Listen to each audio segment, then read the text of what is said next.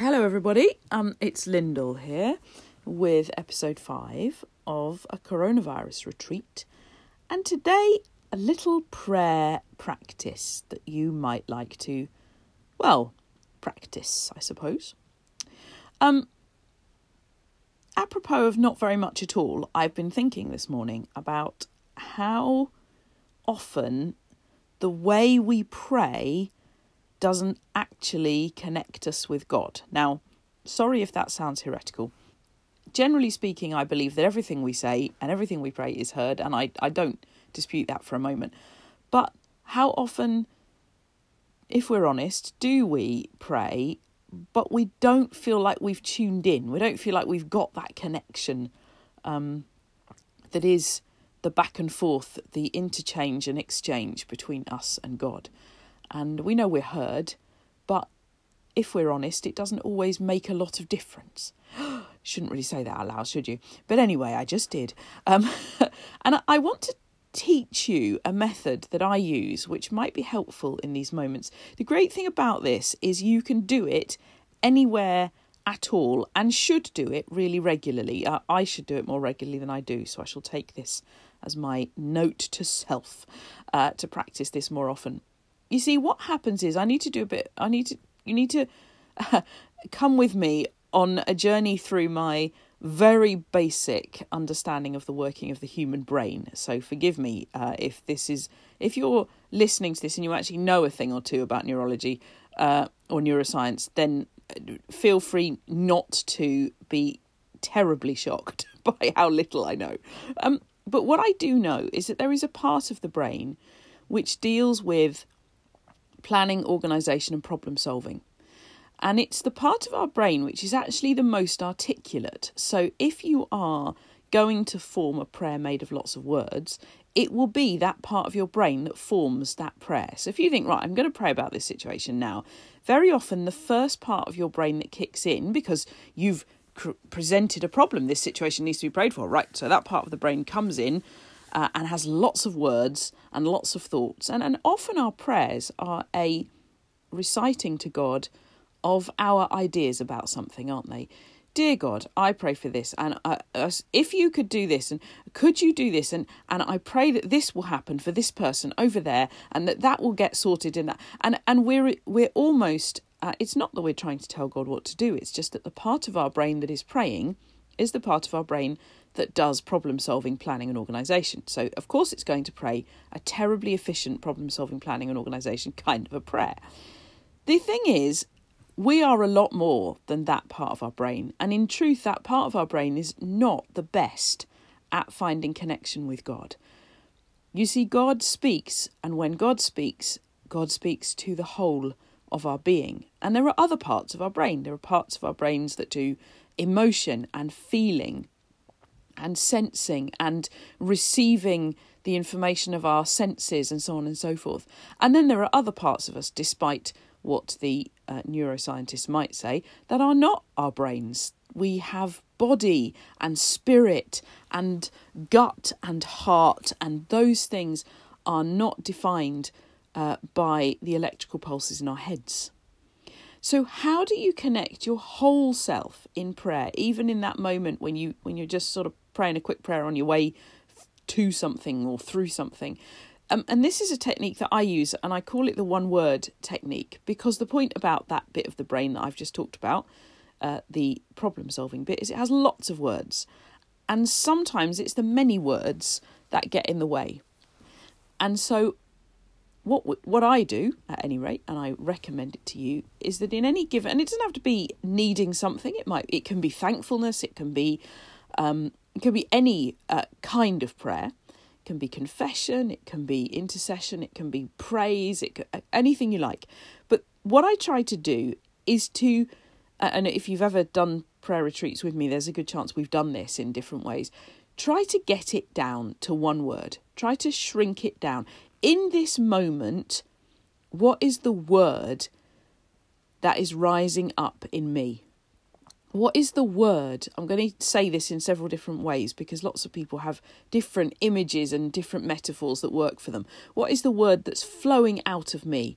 What's the word that sums me up right now? What's the word that defines what I'm trying to say or ask for or need? What's the word that encapsulates? What's the word that I find is loudest in myself, if you like? And that's not just about listening to your problem-solving brain.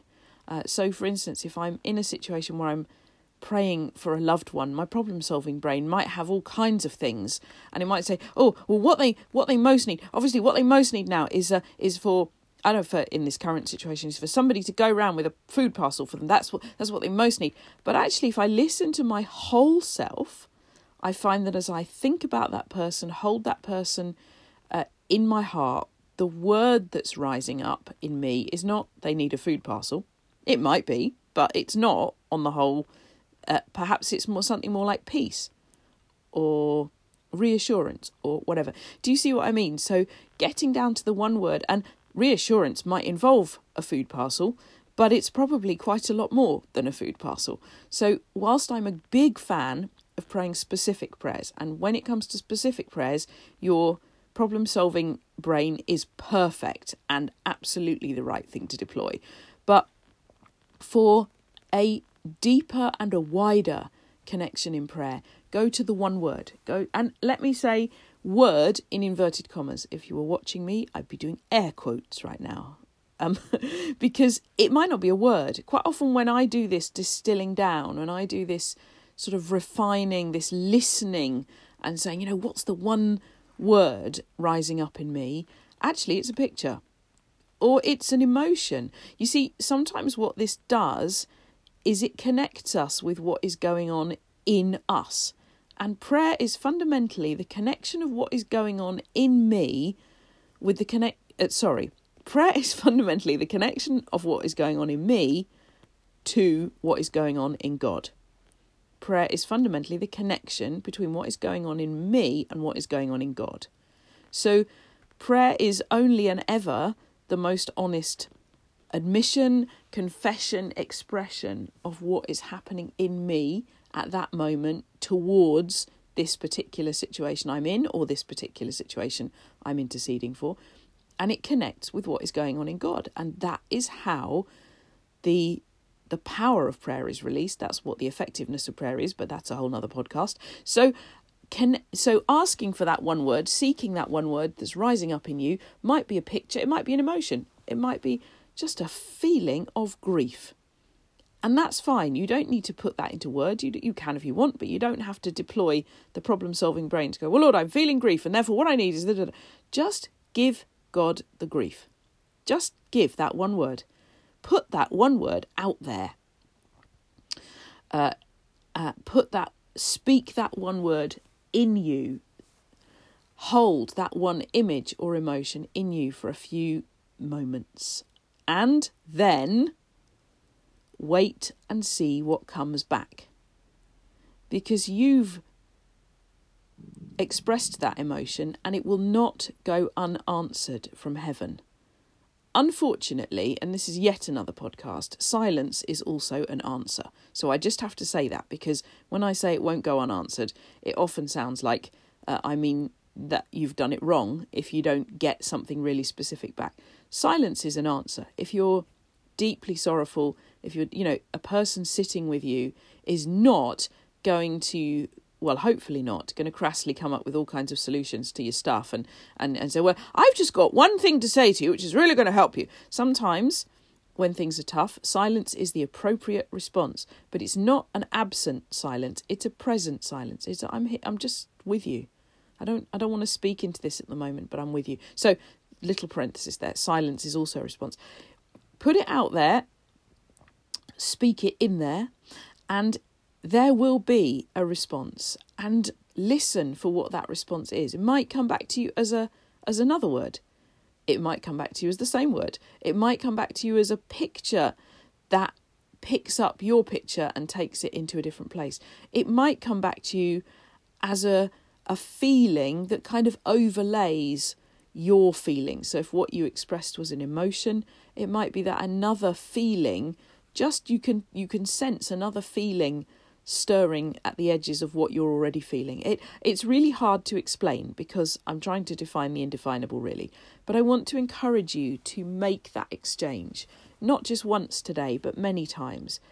Get it down to the one word, and that might be a word, a picture, a feeling, it could be anything really, and offer that up and wait for what comes back. And when you get used to this, it takes literally seconds, actually, and very often when I'm going around, I'll find myself just suddenly touching base with myself. Okay, how do I feel about this? What's going on here? Right, that's my one word. And straight back, oh, okay, that's encouraging. Thank you, God. That's helpful. So get used, doesn't have to take a long time. Get used to doing that.